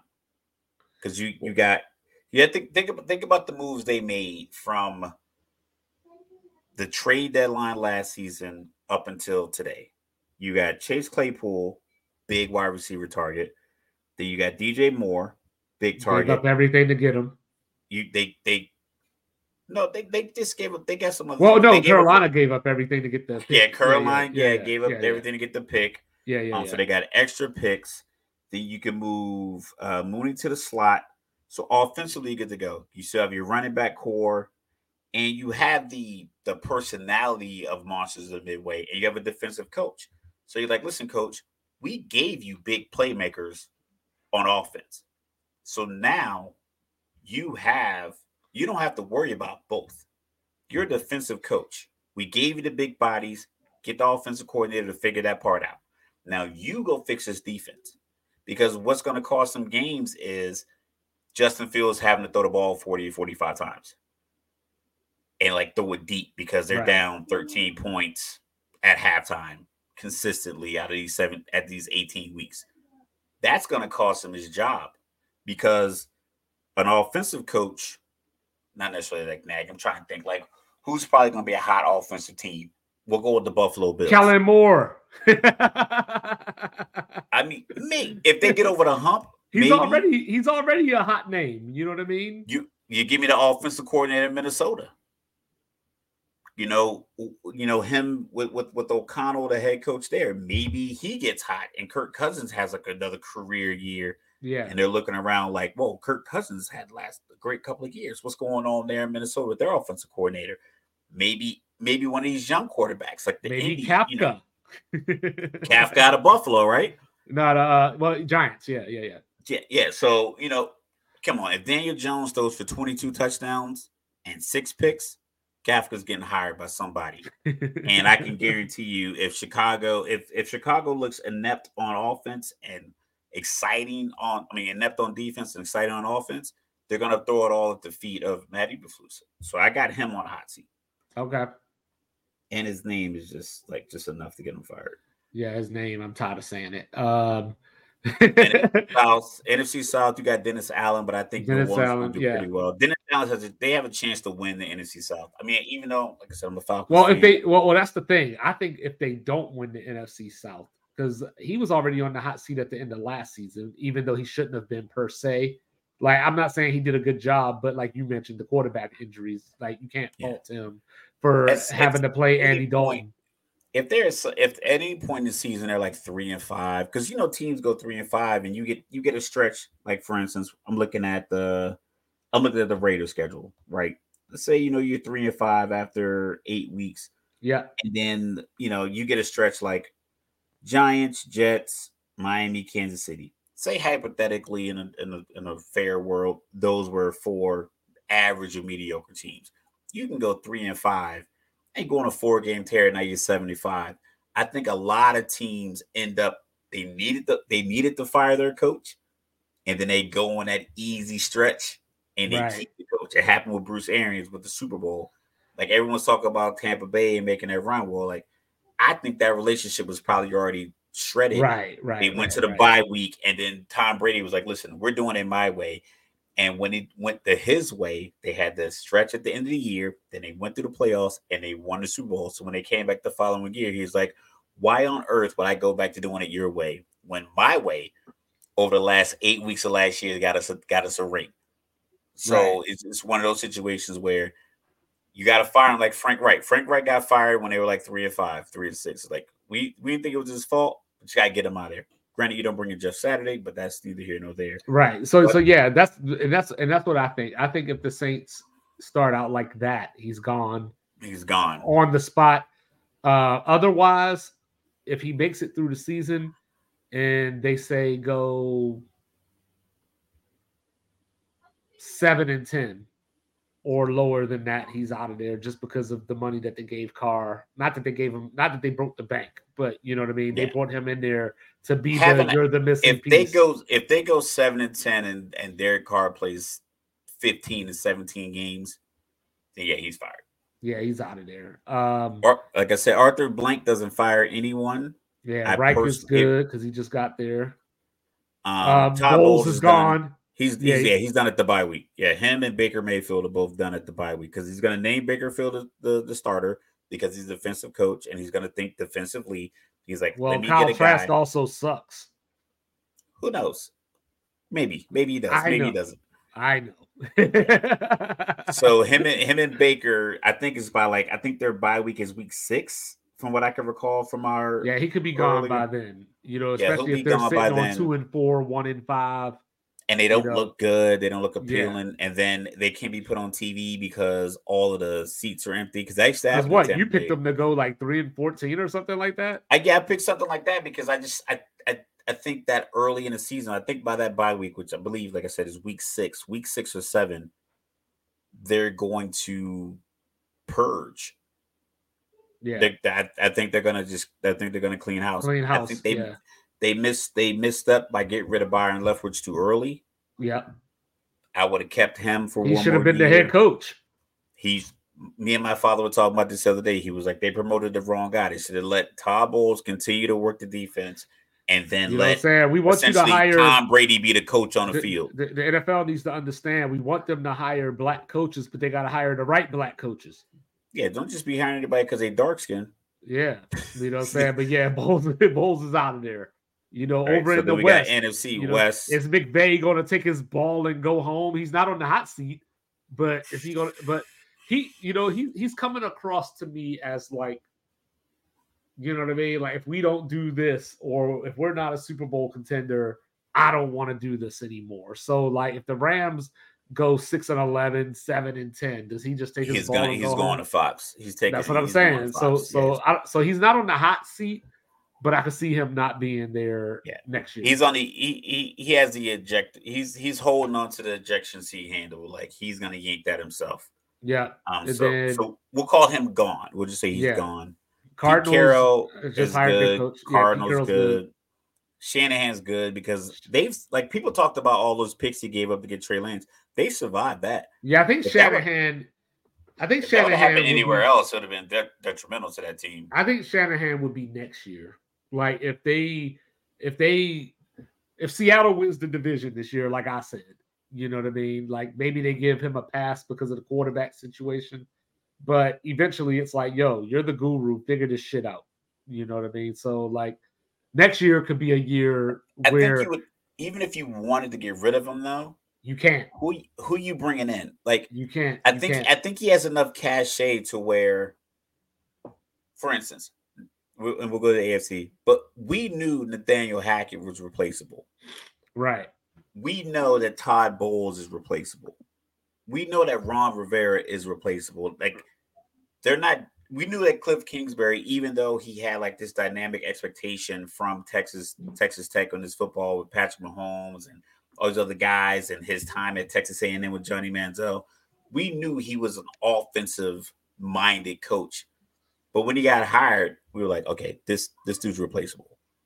McVay right now doesn't give off that same vibe as like, we can fire him and bring somebody else in because of his immediate impact. And I think that's what Shanahan has. He has that leverage because he had immediate impact in Cleveland, not to mention the family name. He had the impact in Atlanta, and then he came to San Francisco. And I think his personality works. It works with the media. I think people like the way he looks. I think he just has that. Factor. Yeah. He has the it factor that you just can't. You're not going to bring in another John Tomsula or whatever the guy's name is to replace him like they did with Harbaugh because they made that mistake. Harbaugh had the personality that he still should be coaching the 49ers, realistically. Yeah, he might be in the NFL next year. They keep the NCAA trying to suspend him over these cheeseburgers. Every single year he's over the cheeseburgers, bro. He about to go to the NFL because of some damn cheeseburgers. Yeah, these cheeseburgers. You know what I'm saying? What you say to me? AFC East, we got to start with the Jetropolitans, right? I don't think he should be. Aaron Rodgers playing. I'd say maybe 2 more after this one. And so that's you being got him generous. Playing 3 seasons to include this one. Yes. I think that's the. I think let me put it like this. I think that's the plan, but obviously he's going to decline, and he might have already started. Actually, you know what I mean. So, but my thing is not even a decline. So, like I said, so Saleh, if I like Saleh, but if Aaron Rodgers tells management or gives them a real, hey, I'm here for 3 seasons to include this season and 2 more, then I think they will fire him if they had a bad season this year and try to bring in an offensive guy. That's what I'm saying. And capitalize off the 2 years. That's my but thought. I think that's all predicated on Aaron saying I'm going to be here 2 more years. Right. Because you don't want to fire the head coach and you got a guy who's been contemplating retirement since Bush was president. Right. And then all of a sudden it's like, well, since Obama was president, well, I give him credit. He's been contemplating retirement since Obama was president. So I don't know if you want to rock that boat because, you know, so another sport, another guy I like to bring up a lot, he plays basketball. When LeBron decided to go to Miami, people were saying he should go back to Cleveland. I was like, a week before he made his announcement, they fired the GM, the head coach, and like the president. It's like, you got a guy who said, I want to be part of a rebuild, and you fire every position that would need to be in place for a rebuild. It was like, that's not going to work. So if you fire Saleh before he decides if he's going to play 2 more years, I think they could put you in a position where you're begging him to stay or you're paying Zach Wilson. So I think he's safe, and their defense is good. And I think they'll do well. I think they'll do well because I think the turnover that they get on their side of the 50, he'll turn into points. I just more think, often than Zach Wilson. I just think if it goes bad, they need a scapegoat. But I don't think it's going to go bad. I mean, how many times have we sat here and I think Miami has a better chance of going bad than I agree with that, but how many times have we seen these teams that look the part or, you know, have the part and it just doesn't work out for some reason? And there's always a scapegoat. I mean, even Del Harris had to go so Phil Jackson could come in. You know what I mean? Like, we see this all the time. Yeah, but that was a different order. Like, if you had, well, I guess it's kind of very similar. But this with Robert Saleh, he's known for defense and their defense, because it was a point where last year, I think it was the New England game or maybe the Green Bay game. When the Jets beat Green Bay, I think they were 5-2 after that game. Yeah, that's rare for them to have in recent history. Right, and then they beat Buffalo. For them to have that kind of record that late. So we all, as fans, if you're like a true fan of the Jets or if you're just a fan of football, when they were on primetime, we saw a lot of those Zach Wilson throws. It was like, yo, dog, Garrett Wilson's wide open in the middle of the field. Or when they run a little screen with Berrios in the flat. And it's like, yo, he's a punt returner. Just get the ball in his hands any kind of way you can. Even if you got to flip it, like just flip it. Just get the ball to him. And then they're going to let him go to Miami. And he just, the ball was like literally sailing over his head. So I think Aaron Rodgers, if he comes in and plays like Trent Dilfer, with the defense in the run game, you got Delvin Cook, Breece Hall is back. I think it was Pittman, another running back that they had. So I think they got a 3-headed monster running back who was saying before they even signed Delvin Cook, we good over here running back. So I think that they have enough to where. And then they went out and got two of his Green Bay buddies too. Got his Green Bay buddies. I saw something that they were thinking about trading for Bakhtiari. I don't know what they have as far as capital to make that trade. But if you're willing to put all this stuff around Aaron Rodgers, and I think Saleh's locked in. I think he's good because, like I said, defensively they perform. You got Sauce Gardner, you got the cornerback on the other side making plays. I think they'll be good to go. I don't know what their record's going to be, because I said we'll get to the AFC East and break that down. But I think the rest of the division is good. Yeah, like McDaniels is good.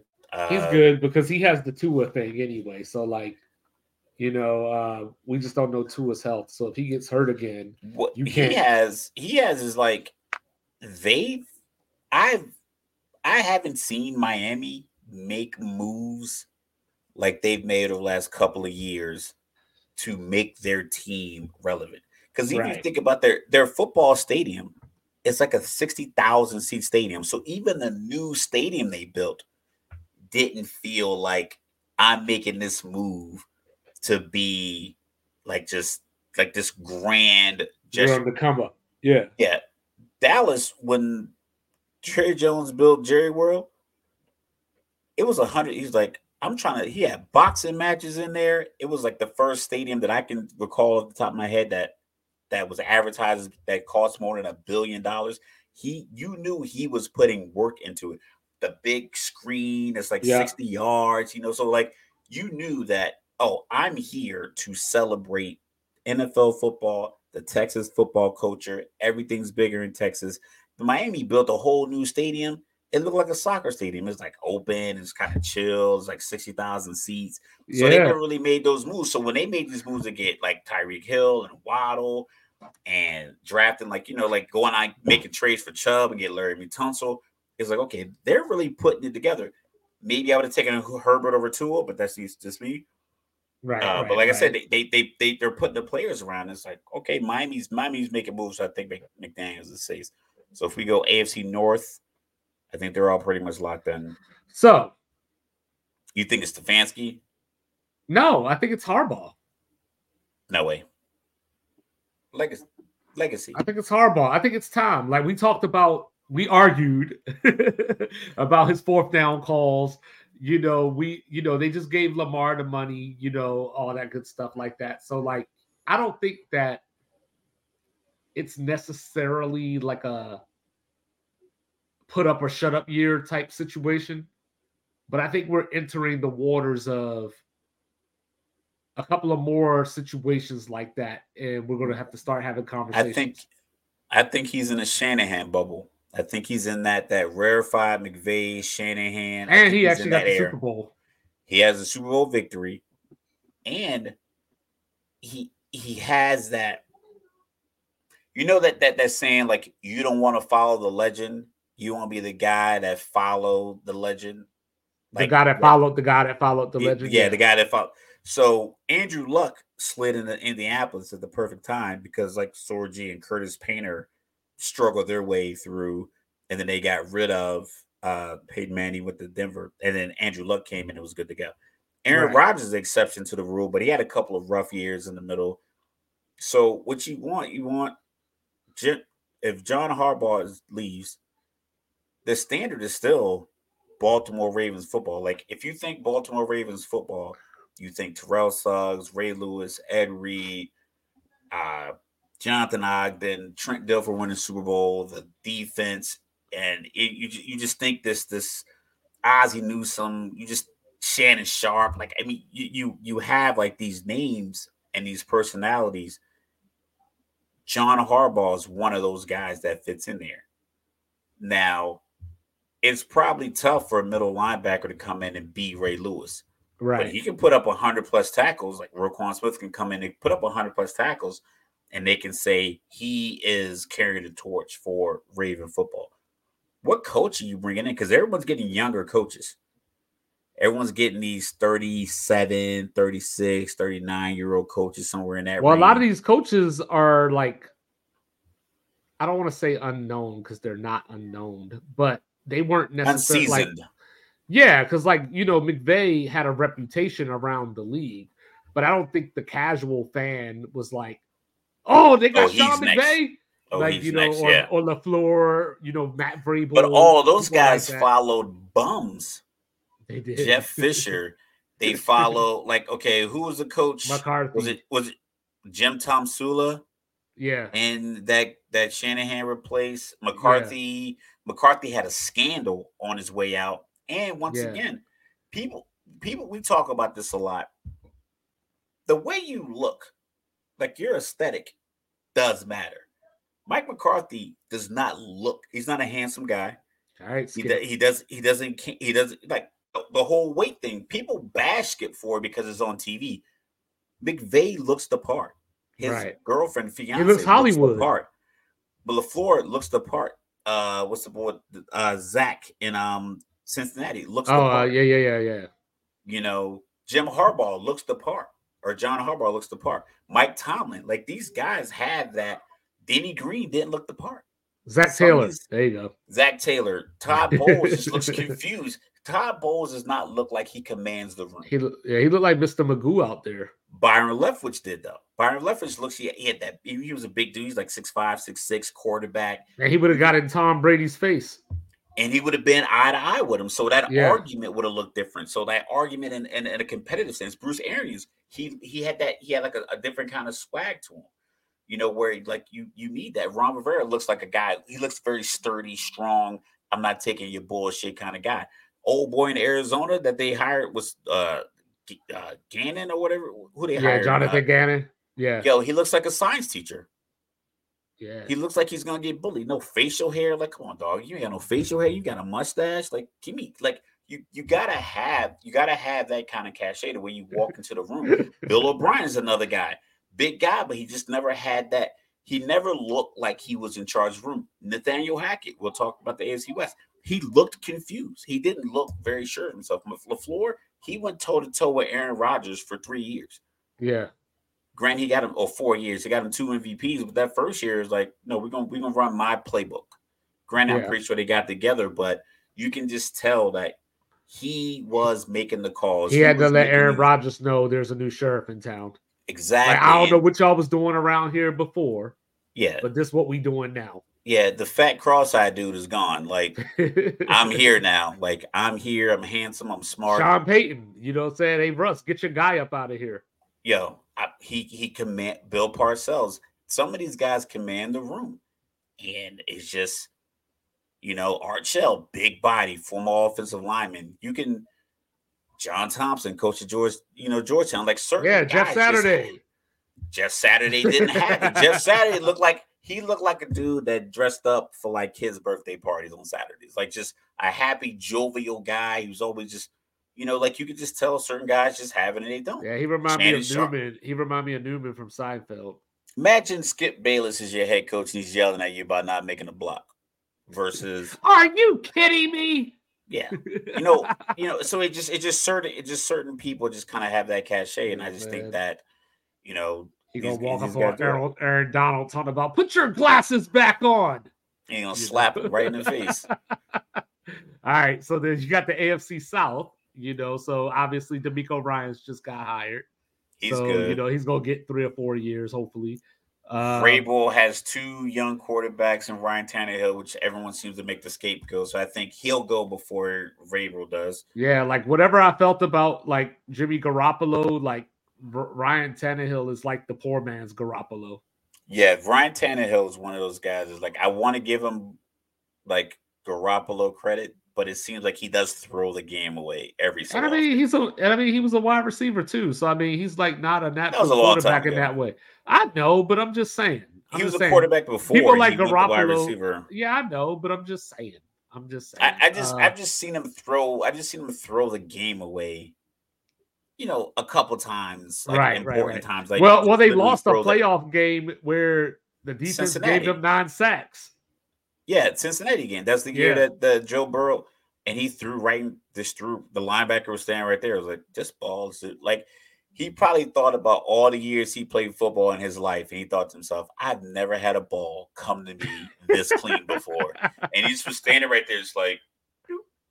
And they're like, Cincinnati's going to win the game. Asante Samuel style. Don't come for me, Asante. Whoa. You know what I'm saying? I wish he would have caught that. 19, that would have been crazy. That would have been a crazy conversation. I know. But I think the AFC South, they're good to go. Yeah, Doug Peterson's good. Steichen just got his job. So, yeah, they're good to go. And then we come to the West, get Josh McDaniels out of here. Yeah, see, that's the thing. They keep hiring him. Like, I don't know how he got a job after the whole Indianapolis thing. Yo, listen, man. A lot of you gotta be in the right room. You gotta shake the right hands, kiss the right babies. Yeah, I think somebody called in a favor. But the Raiders owner won't change his haircut. And it's terrible. You know who he looked like? You remember that old movie Problem Child? Oh, he looks like the Problem Child. He looked like Junior, bro. No, he looked like Junior. Yeah, the problem child grown up. Yeah. Yeah. So so that's the thing. If he can look in the mirror every day and be like, you know what, this is what I'm going with, he's not gonna get rid of Josh McDaniels. Like he looked like his goal in life was to be one of the Three Stooges. I think he wakes up like, you know what, I'm so rich that my hair is irrelevant. That's probably true. But Brandon But I think he's Staley, on good. the other hand, better be looking over his shoulder. Brandon Staley's out of there. He's of all the coaches in the league, I think he's on the hottest seat because they just paid the quarterback a lot of money. Now you gotta get it done. Now you got to get it done. You got to at least get to an AFC Championship game. You got to look like you can get to one. Well, like every single week, you got to look like you know what you're doing. You can't have lapses in 2 or 3 games in a row where it looks like you're out there hacking it like Nathaniel Hackett. Well, you know, when I went to Wyoming, I was working with some missileers, and they just had all the drama, all the fuckery all the time. So I told them, like, yo, don't nobody fuck up like a missileer fucks up. So, like, nobody fucks up like Staley fucks up. Like, the game against the Raiders in year 1, all you got to do is tie the game and you get to the playoffs. And he went for 4th and 1 at his own 20, got stopped. It wasn't even 4th and 1. It was like 4th and 2.5. It was like a long 2, almost a 3. And then, you know, there was the whole overtime thing where the Raiders were like, yo, we were just going to let the clock run out. Like, you know, he called that timeout. You can't fault him for that because you don't know that's what they were going to do. No, but when you add it all up together, like you can't. So in the moment, that was like contextually, I'll give him credit for that one. Contextually, you can't fault him. But if you're just looking at a big picture, it's just a part of the story. And then the 27-0 against Jacksonville. The 27 points was a bad look, but I mean it happens to the best of us. Dan Quinn got like 2 more years after the 28-3 Super Bowl debacle because Atlanta made the playoffs the following year. Right. But that Raiders overtime game, I'll give you the going forward on your side of the field. That was just not only your side of the field, at your own 20. It's like. And then, hold up, matter of fact, and then there was another game last year against Cleveland where, you know, it was like a minute and a half left. He went for it at like the 46. And then the defense saved him. Yeah. So I mean, like, this is just what he does. He if he doesn't throw passes there, I think he's good to go because in that situation it was like, if you get the first down, the game is over. Because that's the same argument I had with Atlanta against New Orleans. Call the timeout. I know it's 4th and 1. But pull your guys over and say, hey, if we get this 1 yard, the game is over. Like they can't stop the clock. But you got to have the confidence to run like a good play. I think the play calling is bad in those situations. But the Raiders game is like there's no way you can think in your head. If I'm a Raiders fan, I'm not putting a rival into the playoffs. I don't want someone who's already seen me twice this year in the playoffs, and you know, and it's particularly you both make it to the AFC Championship game, and that's the 3rd time I played you guys this year. You know all my plays. I never ran. Was it the other way around? Did I get that wrong? No, it was the other way around. Did he call the timeout, or did he not call the timeout? Staley called the timeout. Okay, and I think he called the timeout either for maybe the Raiders run another play, and maybe fumble, or somehow he was trying to conserve time because if they kicked the field goal and missed, he would have had the ball somewhere near midfield. I think it was like a 50+ yard field goal or somewhere in that range. So you put the ball down at the 42, 43 yard line. It's like, you know, something like that. Like, you know, so you snap it, you know, from like the 46 yard line or 36 yard line. He's like a 53 yard field goal. So he gets the ball somewhere around midfield with 20-something seconds left. Because you can't look across the field and see your division opponent and think, oh, they're going to let us in the playoffs. So he had to do what he had to do. It's just he had to do that because he was ill-prepared with the other decisions he was making in previous games and in that game. And that's what I'm saying. Like, so I think that's the biggest problem. Yes, I think that his story is just written. Like, you know what I mean? Like if the Chargers don't get to the AFC Championship game or something along those lines, you know, if they don't go 12-5 or 11-6, like going into the playoffs, he's because I think they'll still make the playoffs, but going into the playoffs, that could be tough. Yeah, keep in mind, the AFC East might get 3 teams in. That's true. The AFC North might get 3 teams in if Pittsburgh is better than or it'll be close. Like I don't know, it'll be a close situation where the tiebreaker could be like last year. Pittsburgh almost got in last year. Yeah, a lot of AFC teams are going to be good. Yeah, a lot of them have young quarterbacks. And remember Pittsburgh had that. Pittsburgh had that like wild scenario last year where like if New England does this and then Miami does that and like if somebody else ties and somebody else loses, they would have been in. Yeah, so, like they could end up like that. It's a tough situation because you figure Jacksonville's going to be as good as they were last year. Yeah, but I think Jets are probably going to be better. But I'm thinking only one team is going to make it out of that division, though, unless one. So if you get 3 from the AFC East, you get Jacksonville, you get at least 2 from the North. You know what I mean? So like, and then you get Kansas City. So that's and it's you or Denver potentially. But long as he sticks to, if you're going to go for it on 4th and 2, I'm with it. Just don't do what Don't bring it up. Don't you bring it up? No. Like if it's 4th and 2 in the first half from the 3. Yeah. Don't kick the field goal. And then 4th and 2 from the 47 in the third quarter. Go for it. Right. Like pick a strategy you're gonna run with. And because in the Los Angeles Jacksonville playoff game, it was a couple of situations where probably should have just gone for it. You had a big enough lead to where kicking the field goal didn't put Jacksonville out of their misery. Right. Getting the touchdown, yeah, maybe you don't get it, but more likely your expectation that you're going to blow a lead that's that big, unlikely. Right. So I would have just gone for it. So as long as he can figure out a way when he's going to go for it. And just come up with better plays. Just don't go 5. Don't go wide. Well, now that's the thing. New offensive coordinator now. So, we'll have to see how that looks. What if Herbert, only throws 22 touchdown passes this year? He's going to throw more because... Yeah, I know. There's going to be an emphasis for him to throw more, especially now that he got paid. So, you know what I mean? And hopefully those receivers can stay healthy for a full season. They got Palmer back there, that I like. He got some snaps last year. They got Carter who got some snaps last year. So even if the injuries happen, theoretically, they should be okay. So, yeah, but he's definitely on the hot seat. He's probably facing the most pressure, followed by Todd Bowles. I think Todd Bowles is on a hot seat because I think people want to get rid of him. I don't really think it's performance based. I think it's just a matter of you are probably not going to perform. I think there's expectation that it won't get better, and I don't think he'll get the leeway of having an average. I wonder if we might see Bruce Arians come back downstairs. Hell no. No, not for good, but like if they fire him in the middle of the season, just bring Bruce down for the season. Bruce, like, listen, man, go ahead and give me another boat.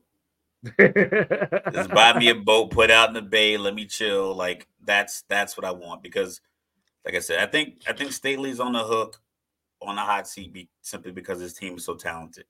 Right, his team is talented. His quarterback is young, and his quarterback has never struggled.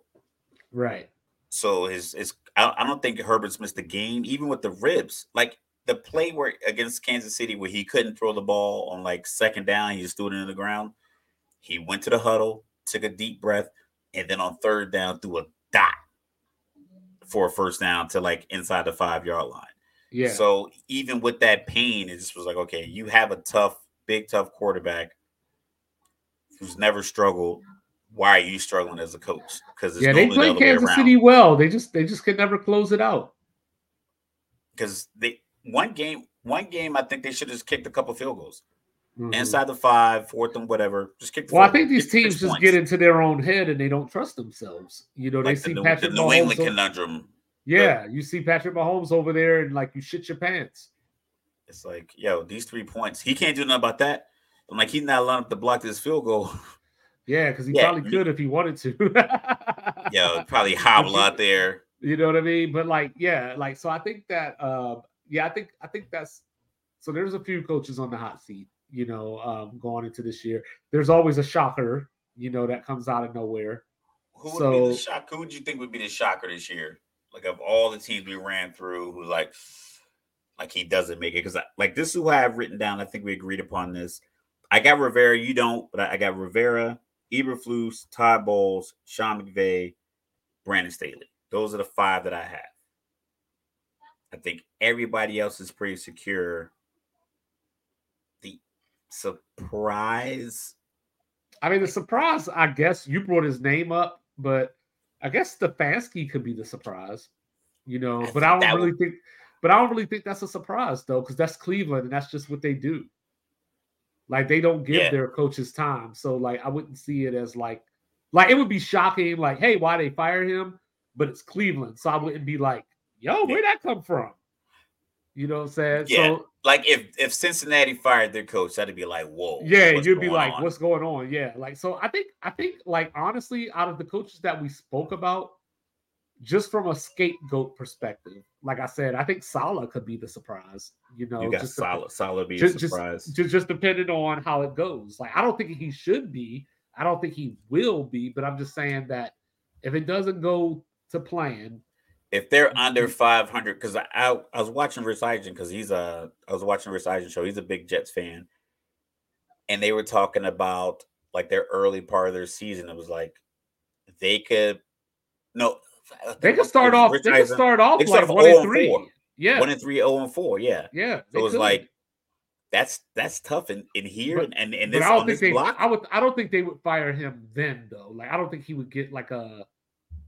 I don't think he would be a bye week fire, really, if they were to fire him. Unless, and this is a stretch, unless Aaron Rodgers really believes in Nathaniel Hackett. I don't know if you are the Johnson & Johnson CEO and you've been selling Band-Aids and baby powder for generations, you would make such a hasty and semi-ill-informed decision. Right. But if Aaron Rodgers is like, hey, I think Hackett could, like, I don't know what evidence he would use because we got 11 games last year. We got week 1 against Seattle. Week 1 against Seattle let us all know that guy was not going to be he was not the guy for the job. And then when he hired the guy to go in the box and they were playing against the Colts, it was like, nah. Or you brought up a couple of weeks ago. Because I was talking about how I thought Vrabel was a good coach, and you were basically like, yo, he ain't that good. So like maybe he could be the surprise.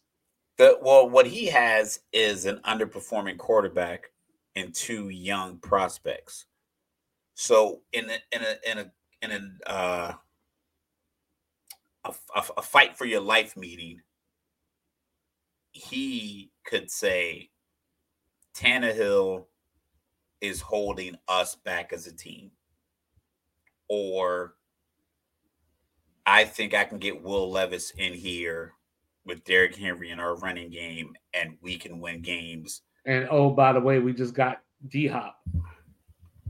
So I think that's his leeway. Unless you could look at it like this: you get rid of the old quarterback, like you bench the old quarterback, you fire the coach, you bring in or you move up an offensive coordinator, and they start Malik Willis or Will Levis, and Tannehill's the third guy holding the clipboard, and then you go in the offseason a la what Carolina did and go get a guy who was abruptly fired, i.e. Kevin Stefanski. Stefanski gets fired. He sits for the rest of his year. Cleveland's paying him his money. And then you hire an interim guy. Season ends. You're 5-12. You move Derrick Henry. You go get this coach. So, like, that seems like a thing because your division as an AFC South, your division isn't going to be like Washington. The NFC East is going to be a couple of steps ahead of Washington. Right. For the next couple of years. Whereas the Titans, their division isn't going to be, they're going to be in the mix. Jacksonville is going to look like the Kings of the division, right, but they won't be world beaters. right. You know, they won't just turn into Kansas City. They won't just turn into Buffalo or Right. early 2000s New England. So I think the idea of getting rid of coach, bringing in a new GM, bringing up one of the young quarterbacks, pairing him with, you know, D-Hop, maybe another big wide receiver they have, and kind of just altering, tweaking the offense that way. I can see them doing that like in the rebuild, because that's what I think the Commanders are going to do when they get rid of Rivera. They're going to bring up Bieniemy, pair him with Sam Howell, and fling it all over the field, and think they're going to make Kansas City East up there in Landover, Maryland. That's right. That's right, baby. On the worst field in the league. So I don't care what the Eagles played on. It ain't worse than FedEx. Listen, man, I was a Chiefs fan who put extra water anywhere that, like, he was out there with the water hose every time the Philadelphia Eagles. Well, you know that's a thing. Like they used to say, he put water on Jalen Hurts' hands. That's why he fumbled. You know that's a thing they used to talk about back in the day. How like whenever USC or Florida State would go over to Notre Dame, you know, they wouldn't cut the grass for a couple of weeks, or like, you know, say they'll soak it up. You know what I mean? That's a thing. Yeah. Listen, we need a couple of weeks for these seeds to sink in. You know, it's not about the team coming in. It's about, we want the field to be at its best condition. Even though they all got like 6-inch spikes on their cleats. Yeah. And they're not slipping at all. Yeah. But yeah. You know, you got to get advantage where you can. That's what it is. And on that note, folks, Sports Reports is ordered. You know, thanks for joining us. Thanks for listening. Thanks for all the love and appreciation, because we appreciate you. Like, share, subscribe. Like, share, subscribe. Have a good weekend. We'll be back on Monday. You know, Monday night, Ravens and Commanders. You know, preseason football on the tube. We'll see who body slam somebody. Yeah, talking about the AFC South. You know, so like, you know, it's a dirty job, but somebody got to do it. And we got you because we love you. You know what I'm saying? Sports Reports is ordered. Mr. Logical. See, I did it again. Mr. Logical. 2-5. You know, we love you. We'll be back on Monday. Peace.